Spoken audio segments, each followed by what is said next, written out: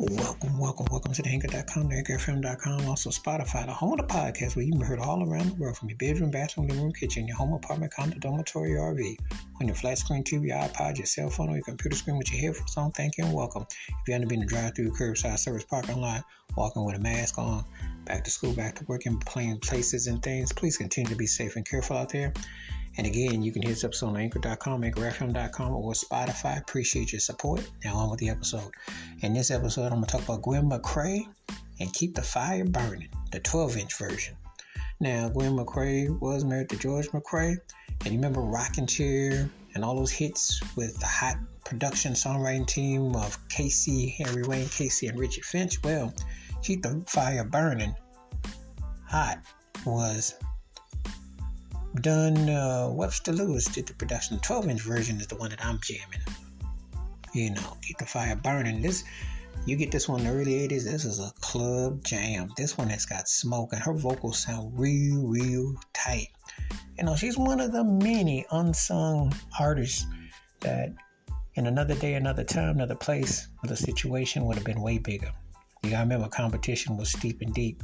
But her voice is the truth on this jam. This is a nugget that will still burn the floor up. And her voice is the truth, and it definitely delivers. You hear Keep the Fire Burning. Don't forget the 12-inch version.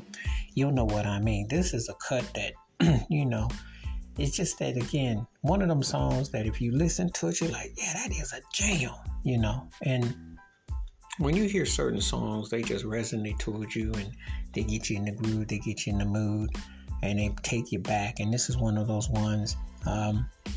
She definitely was one of those artists that definitely has a voice for days, very talented.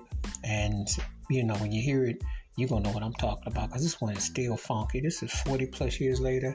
It's still a groover. It's still a bopper. It's still a rump shaking mover. Wash your hands, keep your mind clear, watch out for another. Please give me your thoughts and takes on Gwen McCrae's Keep the Fire Burning, the 12-inch version. And respect this one, underrated. Definitely has some cuts, and definitely was the truth. Again, please be careful, be safe out there. If you've not heard Gwen McCrae's Keep the Fire Burning, the 12-inch version, please do. Let me know your thoughts and your takes. And again, continue to be safe and careful out there. And again, sometimes with these artists who didn't, one thing about old school music, that artists who didn't always get their first deal the first time around, you can go back and bop. And there's no time limit. Till next time, peace and the best. We catch you out.